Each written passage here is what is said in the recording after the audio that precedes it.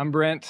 Garen forgot to introduce me, but that's okay. I think many of you know who I am, some don't. But anyway, I've been around here at 12th for a while, and I'm glad to be here with you this morning. You see, the reality is that God loves you right now as you are, and may His love marinate your entire being.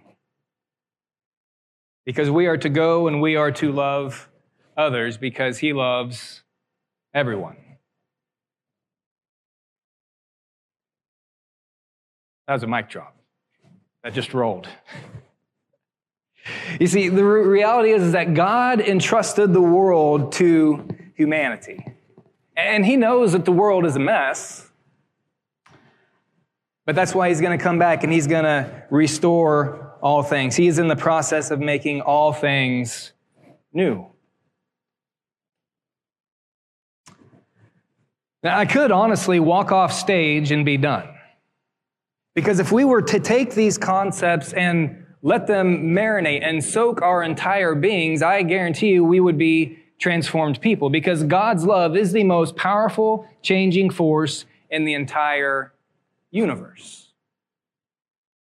The concept of a mic drop, I didn't realize this, but it became popular in the 80s. It dates back that far, and it was oftentimes used in rap battles where one rapper would drop the mic.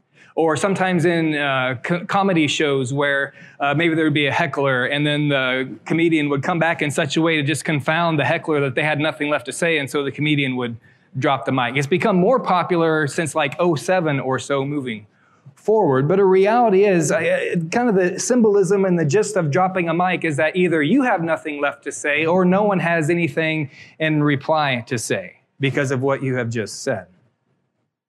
And I think that Jesus had some mic drop moments during His life and during His ministry. A challenge was there was always so many people around, or people coming back to Him and wanting Him to say more, or even the difficulty we have today is like Jesus had said something on a topic and He's dropped the mic, but yet people pick up the mic and they start running after Jesus and they want Jesus to say more. Or perhaps they realize that maybe Jesus isn't going to say more, and so they kind of step up and they pick up the mic for themselves and they say, well, I have some things to say about that. And then we have like the facepalm Jesus type thing that goes around, if you guys have ever seen that before.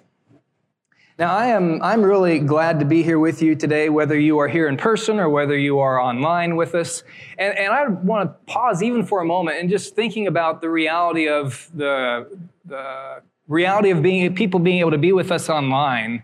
A year ago was not happening in the capacity that it is now. Now, I know the difficulties of COVID and things is what kind of catapulted that forward. But had it been a year ago at this point in time, there would have likely been discussions amongst the staff of, are we even going to have services? Because it's going to be zero and there's going to be all this snow.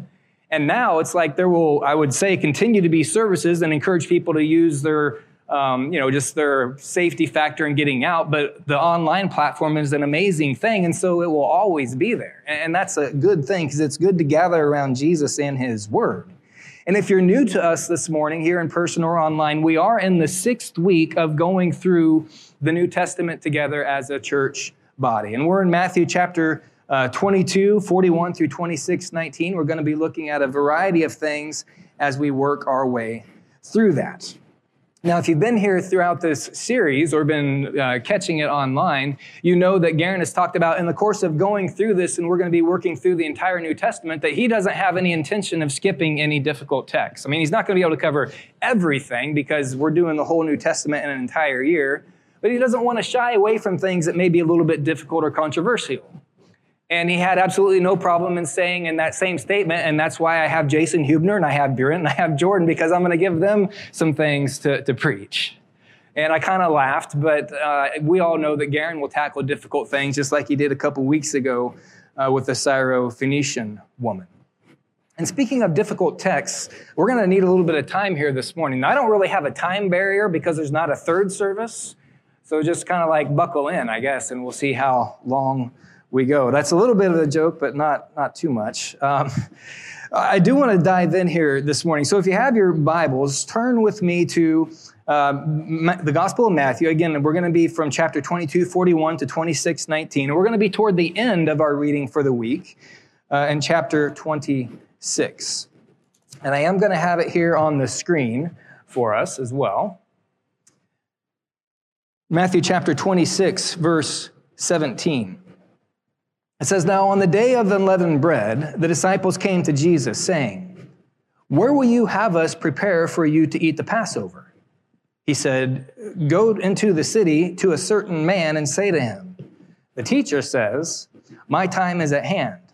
I will keep the Passover at your house with my disciples.' And the disciples did as Jesus had directed him, and they prepared the Passover."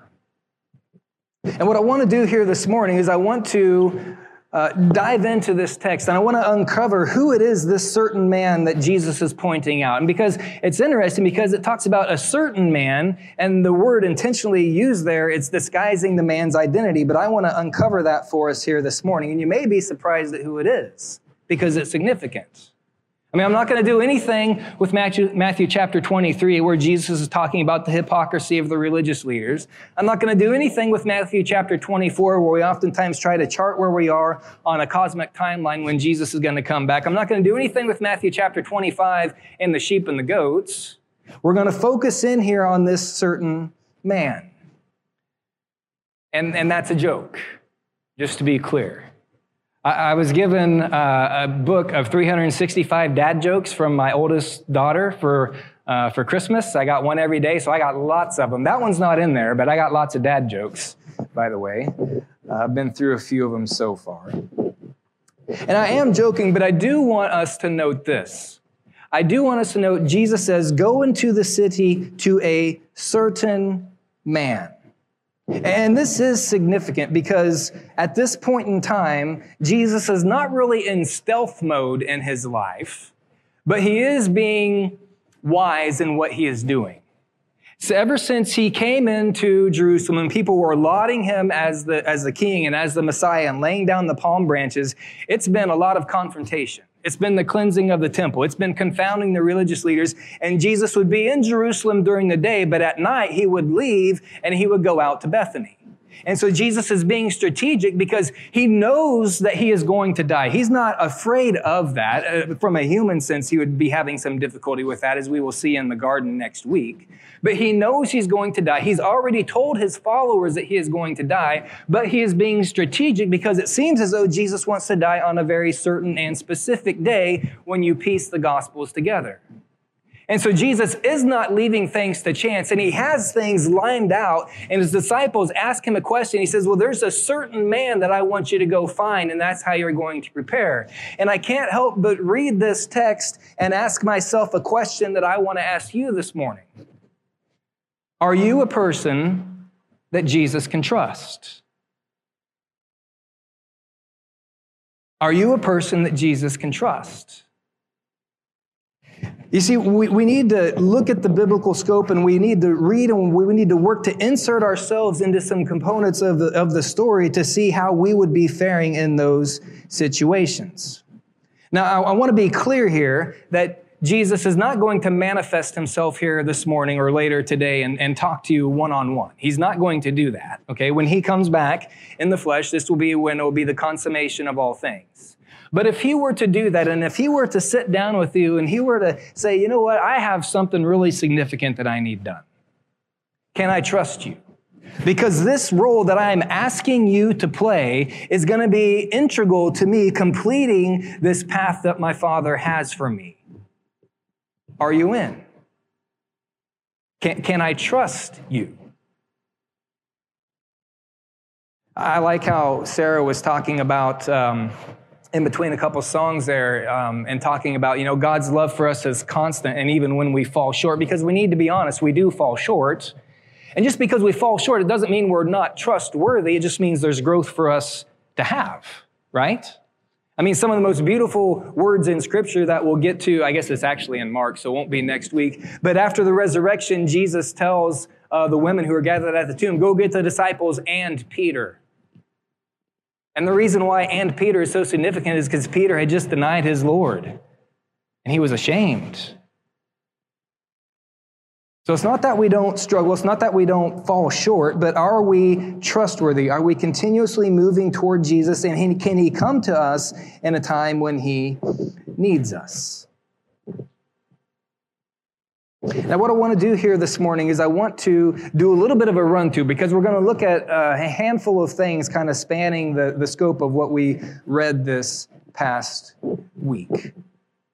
I'm going to touch on a few things, going to touch on some mic drop moments that Jesus has, I think, but I want to come back to the text that I just read a moment ago. We're going to hop up a little bit above it, though, so I don't know if you have to turn the page or not, or scroll up on your phone, but in chapter 26, verse 3, it says, "Then the chief priests and the elders of the people gathered in the palace of the high priest, whose name was Caiaphas, and they plotted together in order to arrest Jesus by stealth and kill him." Again, this is why Jesus was being strategic in the things that he was doing. But I want to focus on this word, they're gathered in the palace of the high priest, because that same word occurred on Monday of our reading. And so if you don't have your read through the New Testament Bible, that's going to be in chapter 22, starting in verse 41. In chapter 22, verse 41, it says, "Now while the Pharisees were gathered together." And I can't help but read that and make the observation that we continuously gather around something, right? I mean, we're gathered here around this place and around the Word, hoping to see the Word, Jesus, more clearly, or maybe you're online with us. Last week, many of us in the afternoon gathered around a screen of some sort in order to watch the Chiefs ultimately get curb stomped. That was a little bit disappointing, but I'm working to get over that. I feel the pain of everybody, although I must say some of those memes that Jordan did were really good. Even as a Chiefs fan, those were funny. But the reality is we all gather around something. And so my question is, are we gathering around Jesus? We're going to gather around something, and are we gathering around Jesus? And this is the reason why what Garen had a few weeks ago, or maybe this was the beginning of the year, this concept of the bounded set and the centered set thinking is really, really significant. I want to come back to a little bit. He talked about it for a while, which is good. I just want to revisit it because it is so good and so central. Because a reality is, and you see there at the center of the centered set thinking, there's a cross, and he has orthodoxy underneath it. And really that word just means it's right doctrine, right belief. And that's an important thing.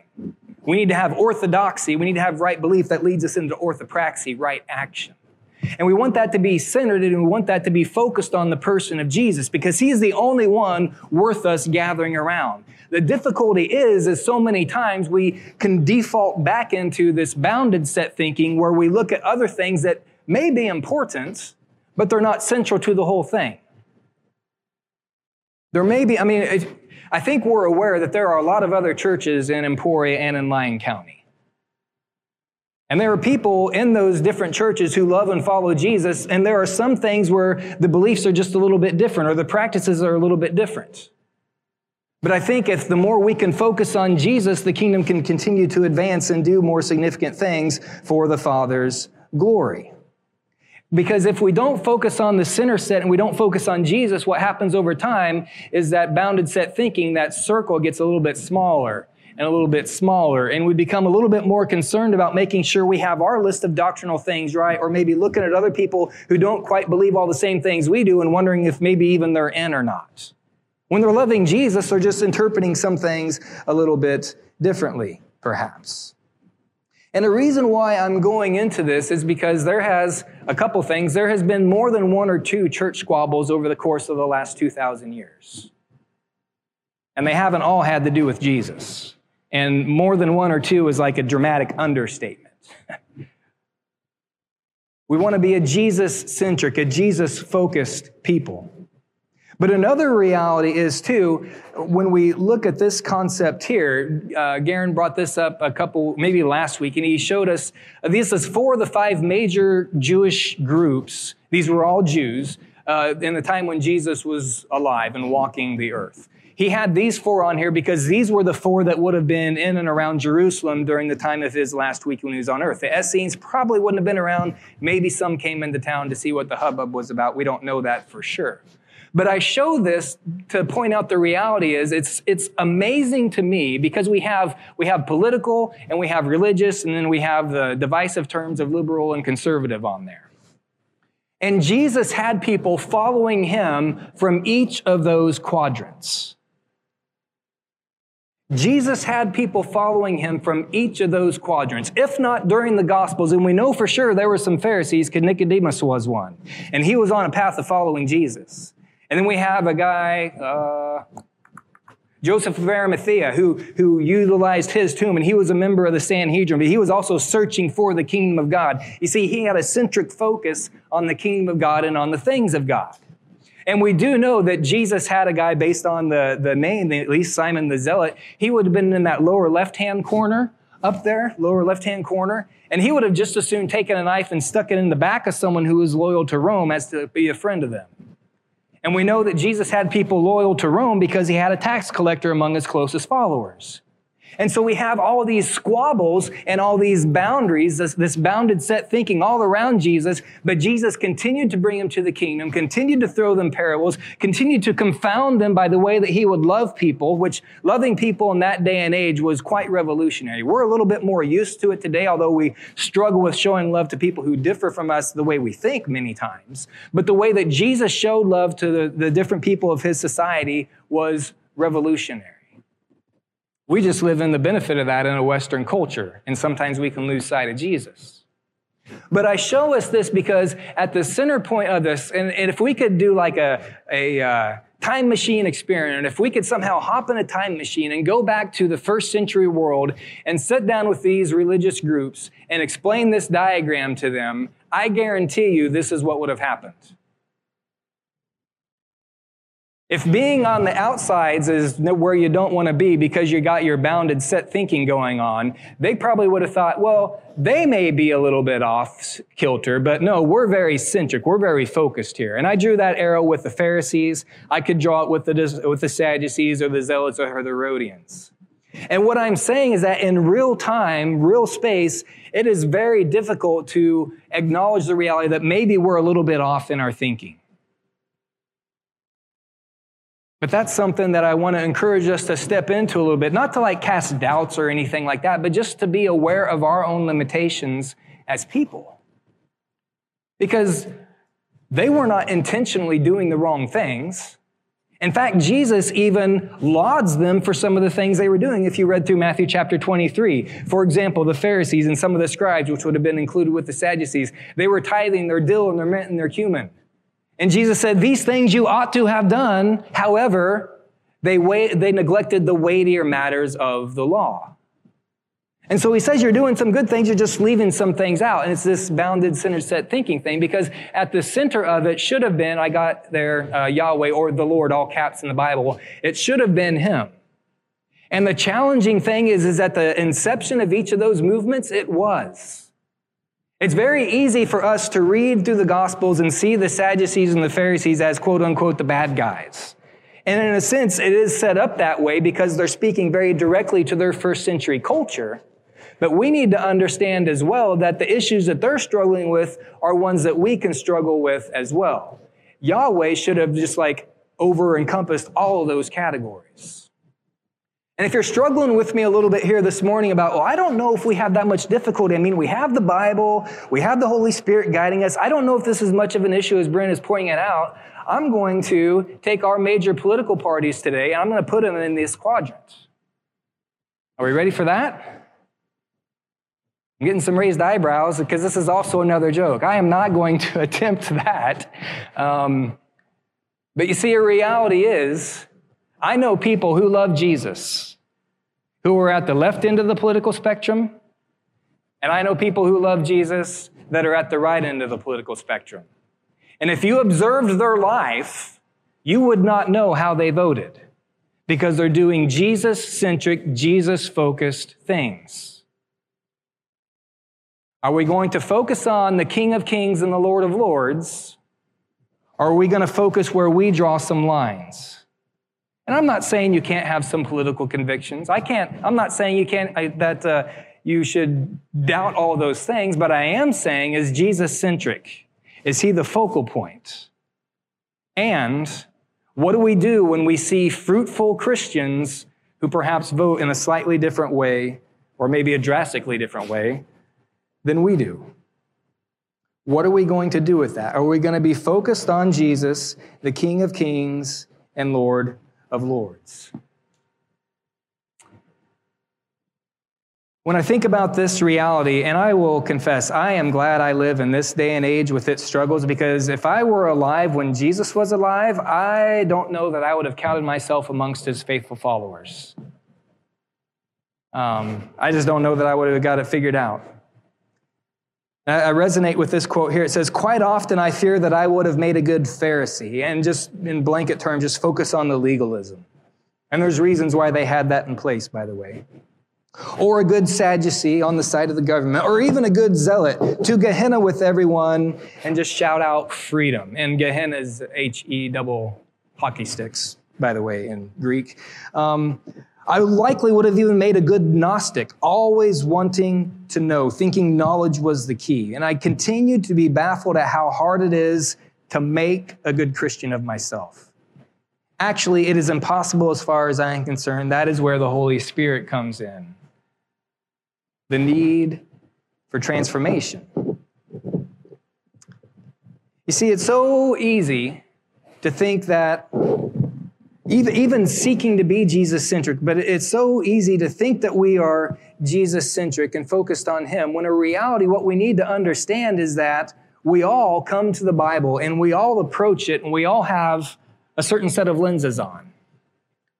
Now, for those of you who wear glasses regularly, they just kind of mold in and you don't even really know that you have them on, right? But other people can look at you and they can see that very clearly that person has on glasses. And if you were to swap glasses with the person next to you, it would be out of focus or bring it in a little bit closer, those types of things. And I want us to understand that is really what's going on when we read Scripture.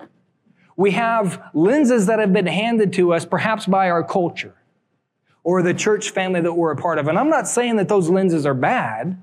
What I'm saying is we need to understand that we have them. And the difficulty comes in when we think we don't have them, and it's obvious to everyone else that we do. I mean, these look a little bit foolish, right? I mean, I got Batman here right in front of my eyes, but he's so close that I can't even tell. And I may be reading Scripture through the lenses of Batman, and everyone else can see it, but I can't because I'm too close to it. And so I come back to this idea and this concept of, are you a person that Jesus can trust? And I think in order to be a trustworthy person to Jesus, I think we need to understand that we are limited when it comes to our understanding of some things in Scripture. I'm not saying we can't learn and we can't figure things out. I mean, that's something I greatly enjoy.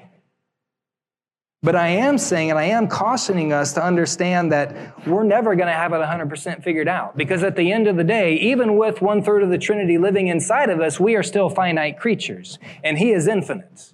And there is always going to be more for us to learn. In fact, the reality is that when we think we have things figured out, I think Jesus lovingly wants to come into our lives and through the Holy Spirit and ask us some more questions to probe a little bit deeper to see, do we really understand the things that we are asserting? And you may be thinking, well, where am I getting that from? Well, I'm getting that from the text. Let's continue on back in Matthew chapter 22 and verse 41. Now, while the Pharisees were gathered together, Jesus asked them a question, saying, "What do you think about the Christ? Whose son is he?" And they said to him, "The son of David." That's the right answer, by the way.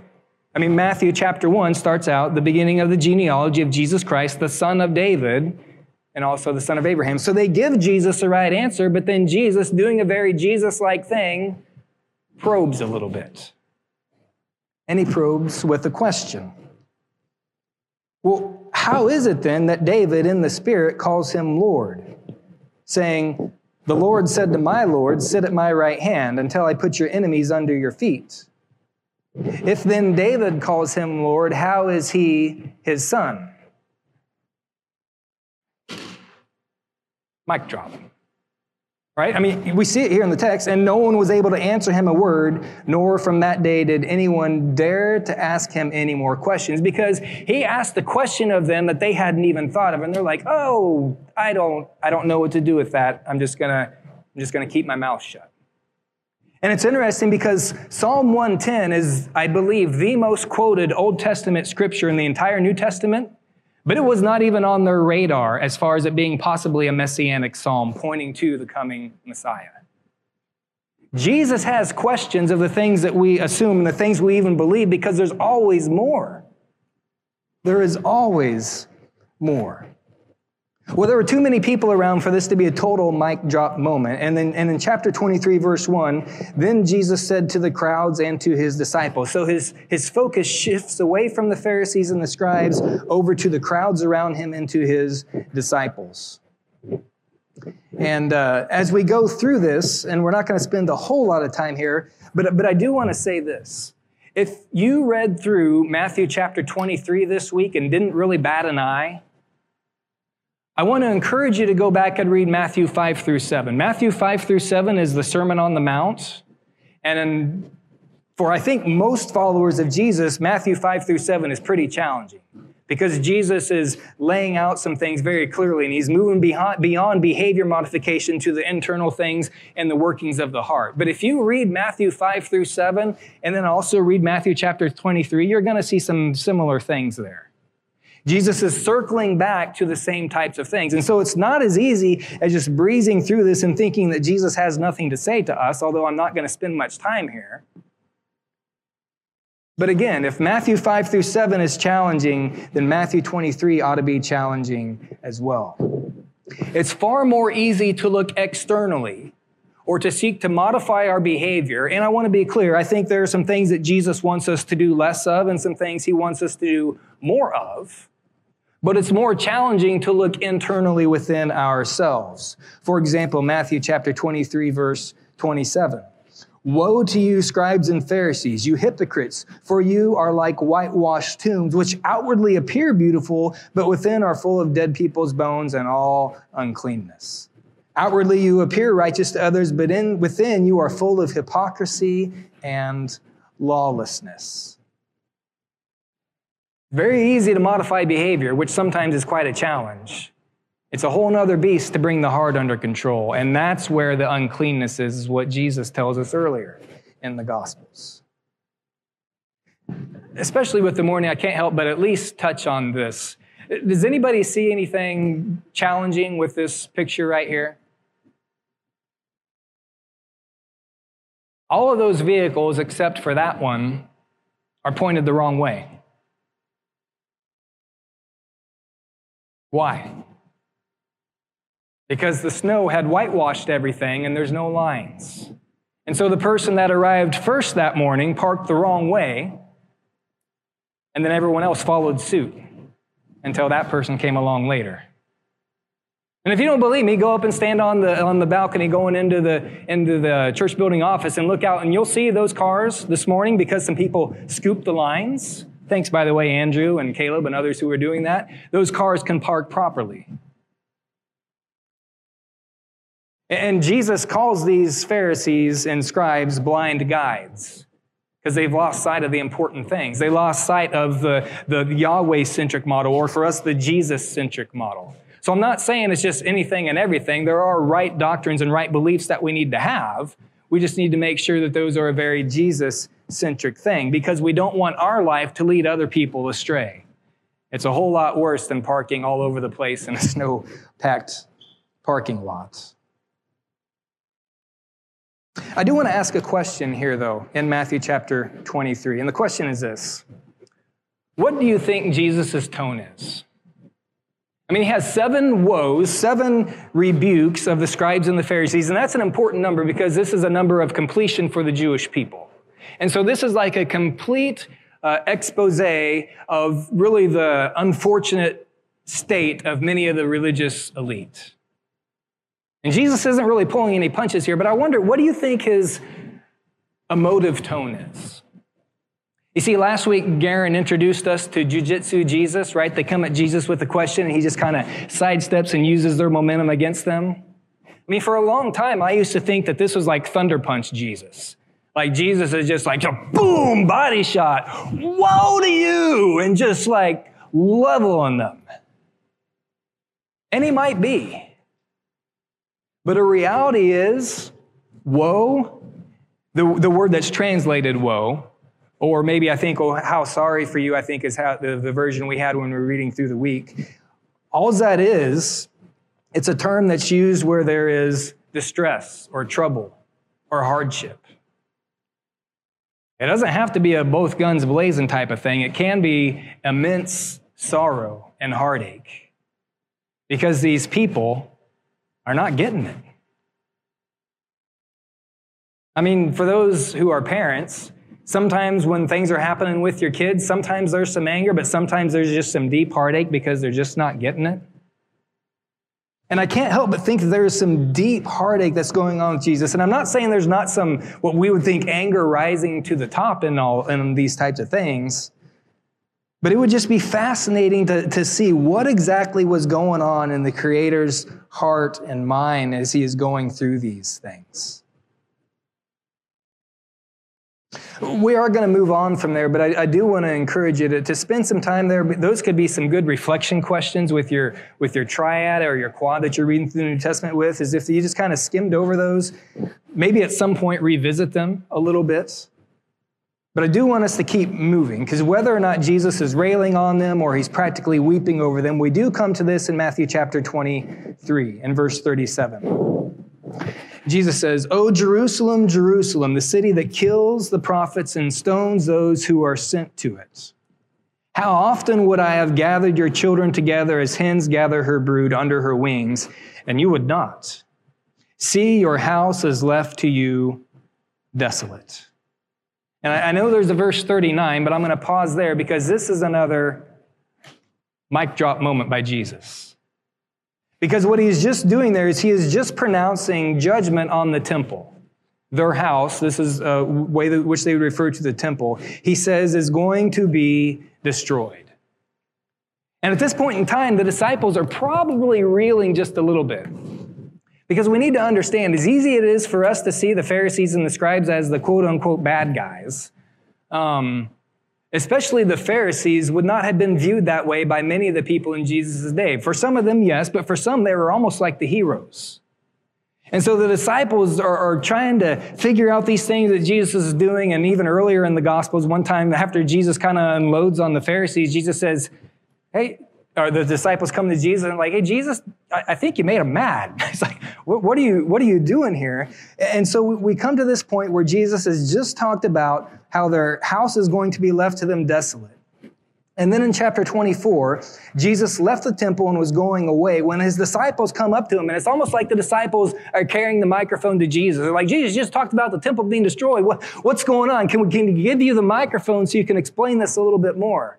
And it would be nice to be there to see if they were actually talking about the temple structure and how wonderful and majestic it was, which it truly was, or if they were just opening their mouth and Jesus is still kind of like, I'm just done. I don't want to talk about it anymore. Because what he says in verse 2, you see all these, do you not?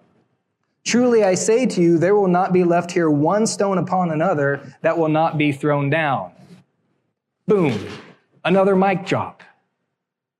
I mean, he's being very clear here. And a reason why I know this is a mic drop, because verse 3, as he sat on the Mount of Olives, the disciples came to him privately, once again with the microphone, right? But the thing is, as they left the temple, is when Jesus said what he said there in verse 2. I'm dropping all sorts of things. Sorry, everybody in the back. Verse 2, right outside the temple, they would have had to walk down through a valley up onto the Mount of Olives, which takes a while, and then they come to them. So there is a sustained break in the conversation. I'm not sure how long it is. I've never been there to walk it, but I know that there is a sustained break in the conversation. And here the disciples come to him, and they ask him a question. Again, tell us, when will these things be, and what will be the sign of your coming at the close of the age? In essence, Jesus, I still have some questions. I've got a microphone here. Can you say some more things for me? Now, before I go any further, I do want to note that for those of us who read through Matthew chapter 24, there's some kind of crazy things in there, right? Anybody who read through there? Okay, there's some interesting things taking place. For example, verse 29 of chapter 24. Immediately after the tribulation of those days, the sun will be darkened and the moon will not give its light and the stars will fall from heaven and the powers of the heavens will be shaken.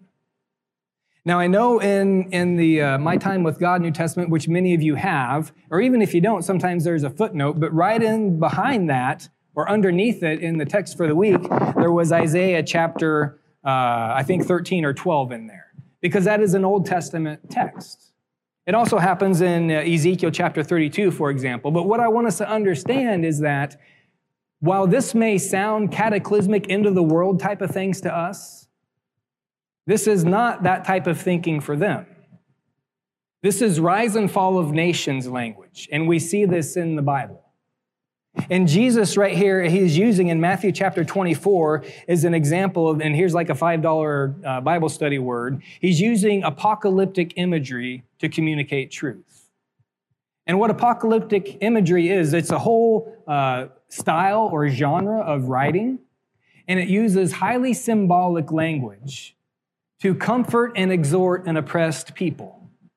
And it's very popular in Jesus' day, the time before Jesus until about 200 years after Jesus. There's actually several Christian apocalypses that were written. They're just not canonical. There were Jewish apocalypses that were written as well, this apocalyptic genre. We do have one in the book of Revelation. It's 3 genres together. We'll get there in the month of December. Letter, prophecy, and apocalyptic.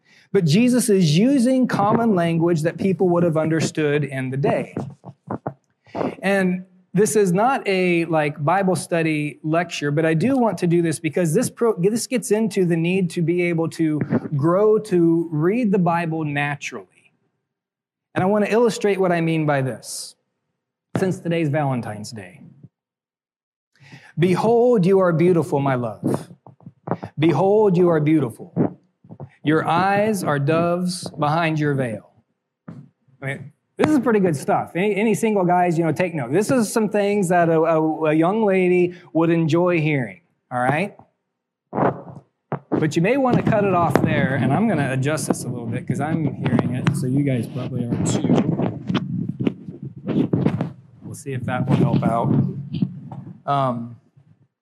You may want to cut it off there because the next line says, your hair is like a flock of goats leaping down the slopes of Gilead. I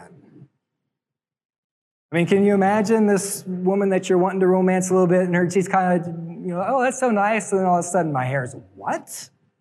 And you're like, oh, no, honey, just let me keep going here. Your teeth are like a flock of shorn ewes. Oh, wait, that can't be right. Let me keep going here. Your neck is like the Tower of David? And I'm pulling this right from Scripture, and see, the thing is, here is this woman. If we do not allow the intended ideas that the author is getting across based on genre and writing styles and literary types of things, which may sound odd to us, but we use it all the time. I mean, you tune to a certain station and you expect to hear a certain music. If you turn to, a modern pop and you would hear country, you'd be thinking, what's wrong? This is the wrong station. It's a genre crossing of lines. And so it's the same thing here. What takes place in there is we want to allow the Bible to be read naturally. We want it to be able to read naturally because, I've been married for 17 years. I'm very happily married. But if this were like 20 years ago and Valentine's Day, I'd be looking at her and I'd be thinking, yeah, can I have your number? And that would be a joke also, right? You get what I'm saying. We want to work to be able to understand and read the Bible naturally. And that can be very hard for us to do because many times we are given some lenses by which we interpret Scripture. And so we need to understand that we have some lenses when we come to it. And I am going to dig just a little bit in the text as we go through Matthew chapter 24. I'm not going to go super deep. It's not a whole class on eschatology, but I do want to say a couple things from the outset.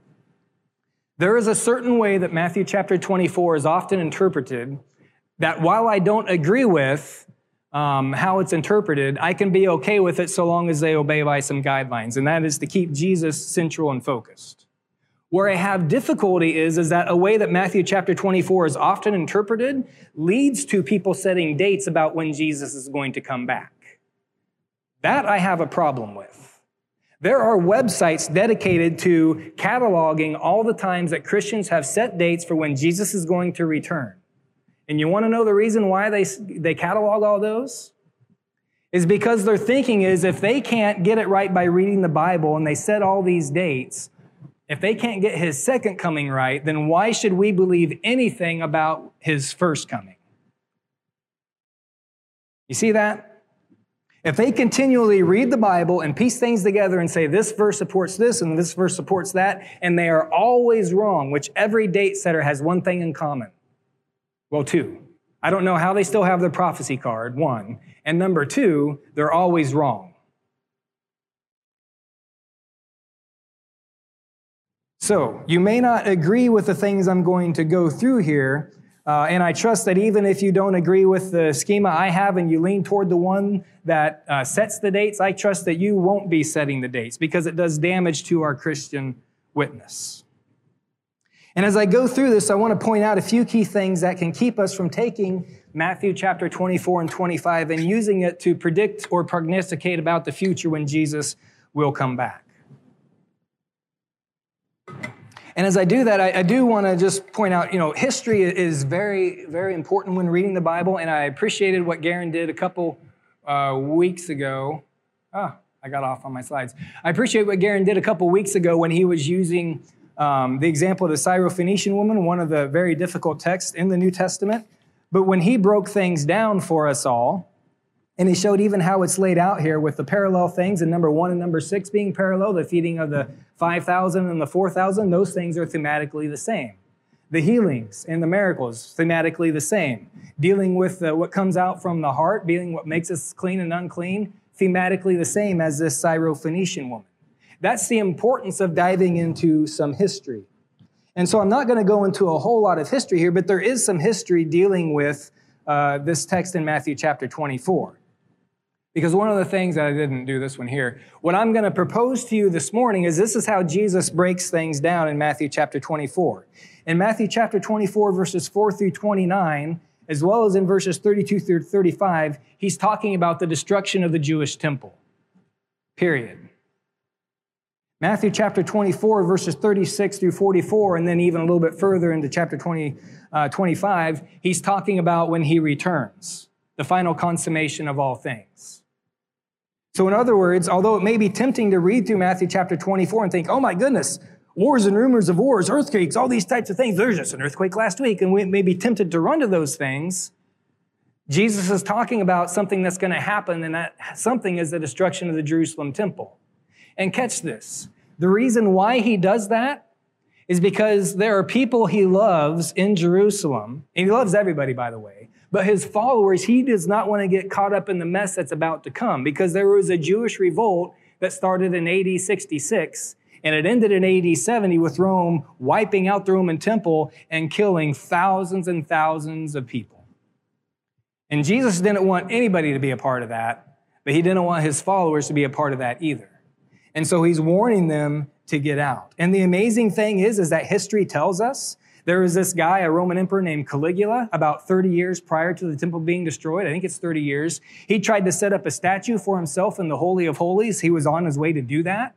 And the people were trying to stall because they knew that was going to be like this huge event that would start off a war. He finally got assassinated by one of his own generals, and they went home. At that point in time, what history tells us is that there are followers of Jesus who left Jerusalem. And that's exactly what Jesus is talking about. We're not going to go through all those details, but there's historical things in here where Jesus is saying, this stuff is coming. I want you to be ready for it. And when you see it, I want you to get out because I don't want you caught up in it. History is a very significant and important thing. And I'll just throw out one non-biblical example here in case those maybe bore some people. You're going to have to be a football fan for this one to resonate, though. Let's just say that in the next 5 years, the Chiefs go on a tear and they win 5 Super Bowls in a row. And then Patrick Mahomes retires at the peak of his career. He just pulls a Jim Brown and walks off. Okay? 200 years from now, the debate, and it will be happening now, but the debate about who's the greatest of all time, the GOAT, him or Brady, will be going on, right? And some people will look at it and will say, well, Brady had 7 Super Bowl championships and Mahomes only had 6, so obviously Brady's the best. And by the way, the only time they met in the Super Bowl, Brady won, so obviously he's the best. And some other people would say, well, let's bring in a little bit of history here because Mahomes retired after winning 5 in a row, peak physical condition, peak of his prime and everything, and he just walks away. What if he had continued? Then what would the case be? Let alone the fact that the poor guy had to run for like 500 yards before ever throwing a pass or getting sacked in the Super Bowl. Did you guys know that? Did you see any of those stats? I read 497 yards. Broke the record. The most that anybody had ever had to scramble before throwing a pass. Brady, on the other hand, a Super Bowl era low, 4 pressures. This is crazy. Anyway, we'll just leave that beside. There's more important things we want to focus on Jesus. But just that to show that history and the cultural context is always going to factor into these things. Now, I am going to pick up the pace for the sake of time here. I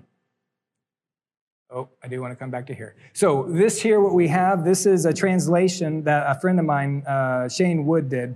And he translated it this way. It's a very legitimate translation in order to bring out the essence of what the disciples are saying.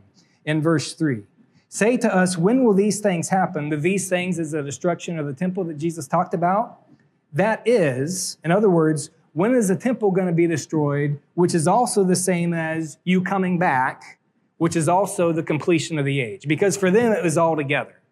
That's the essence of the question that they are asking. And what Jesus does is he breaks it apart into a couple things. And the first thing that I want to show us, and you could mark this in your Bible, is in chapter 24, verse 36. And again, this is where I'm breaking it to where Jesus shifts to the second coming type language.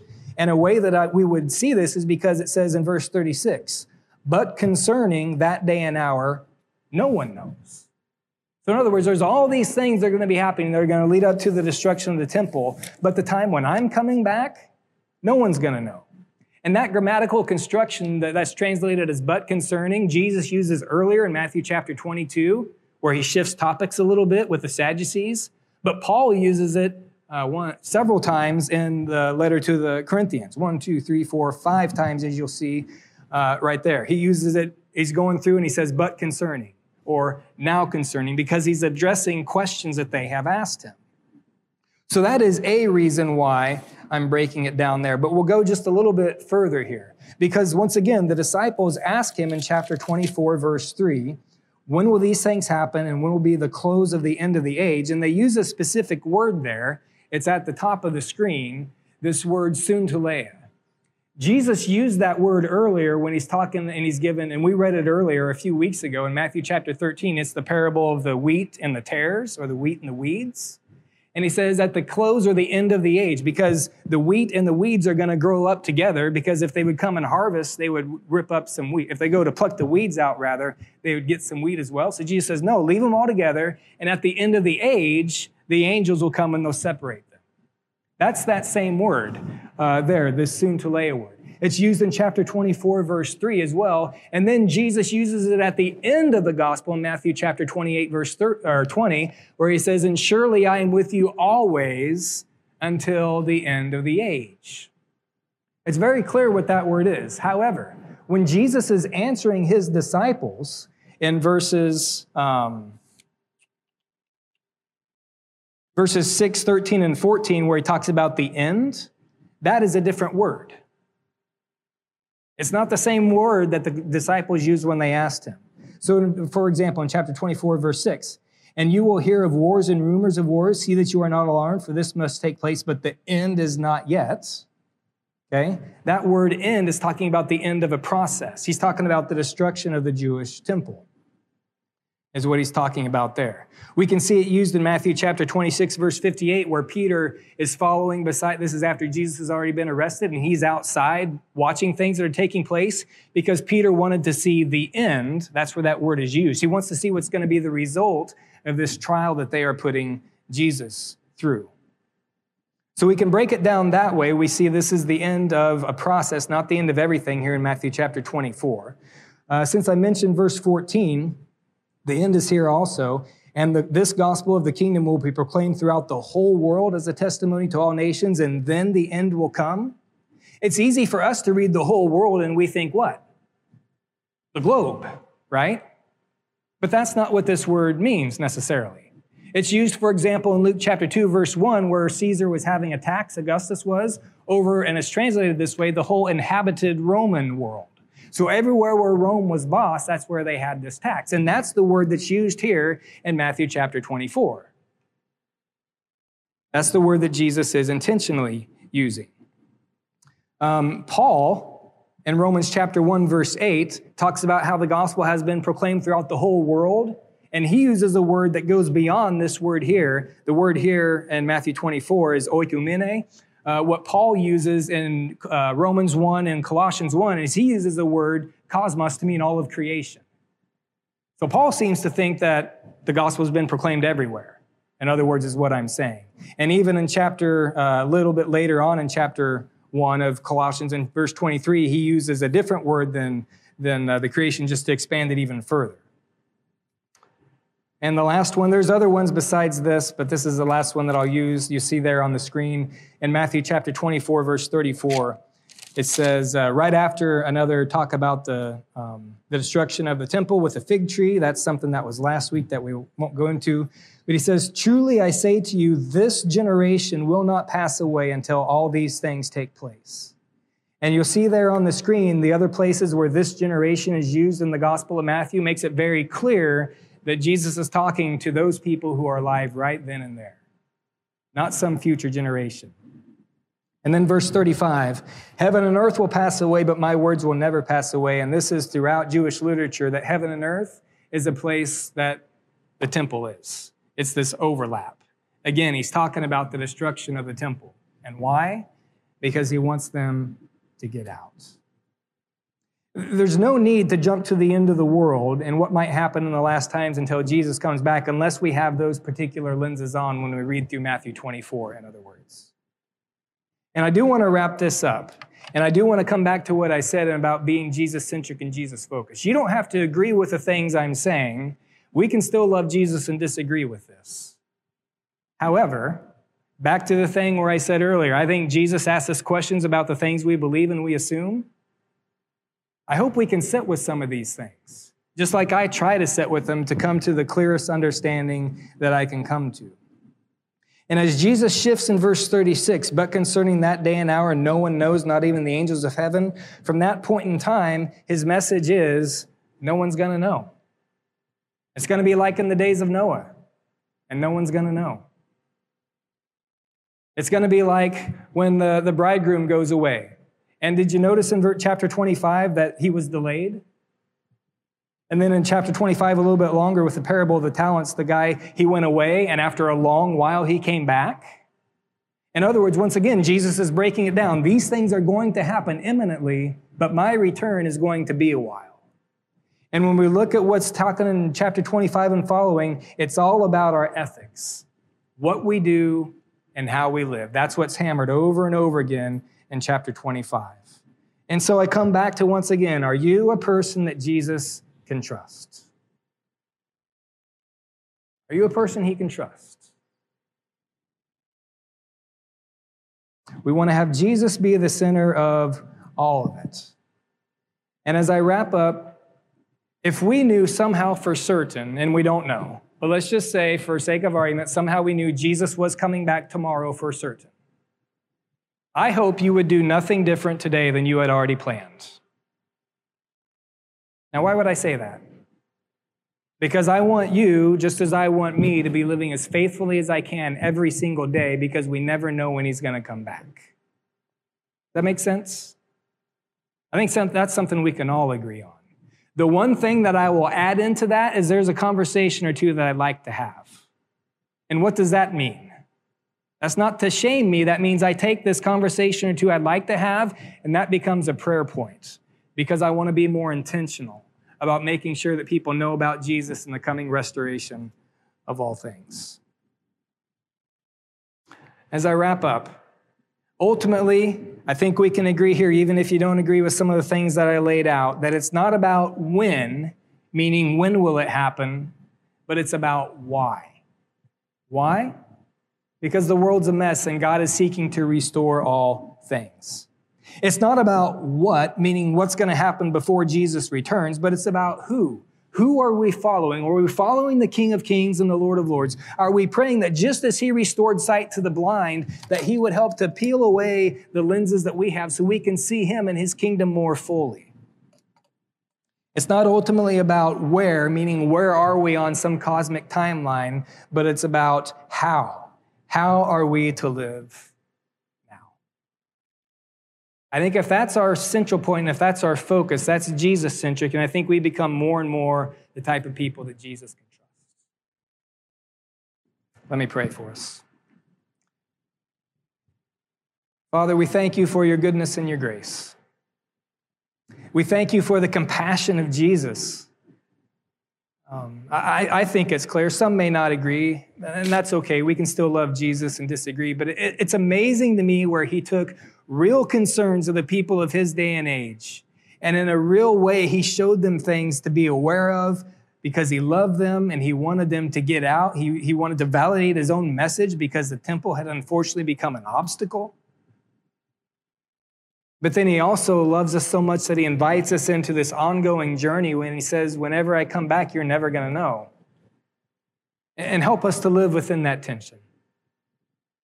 Help us to be people who don't look outwardly, but continue to look inwardly in us so that your Spirit can continue to refine us. May your love marinate our entire being so that we can therefore look outward with your eyes and see a lost and broken world and step into it in the ways that you would have us. We pray this in the precious and beautiful name of Jesus. Amen. As always, you are sent. Be careful, it's cold and snowy.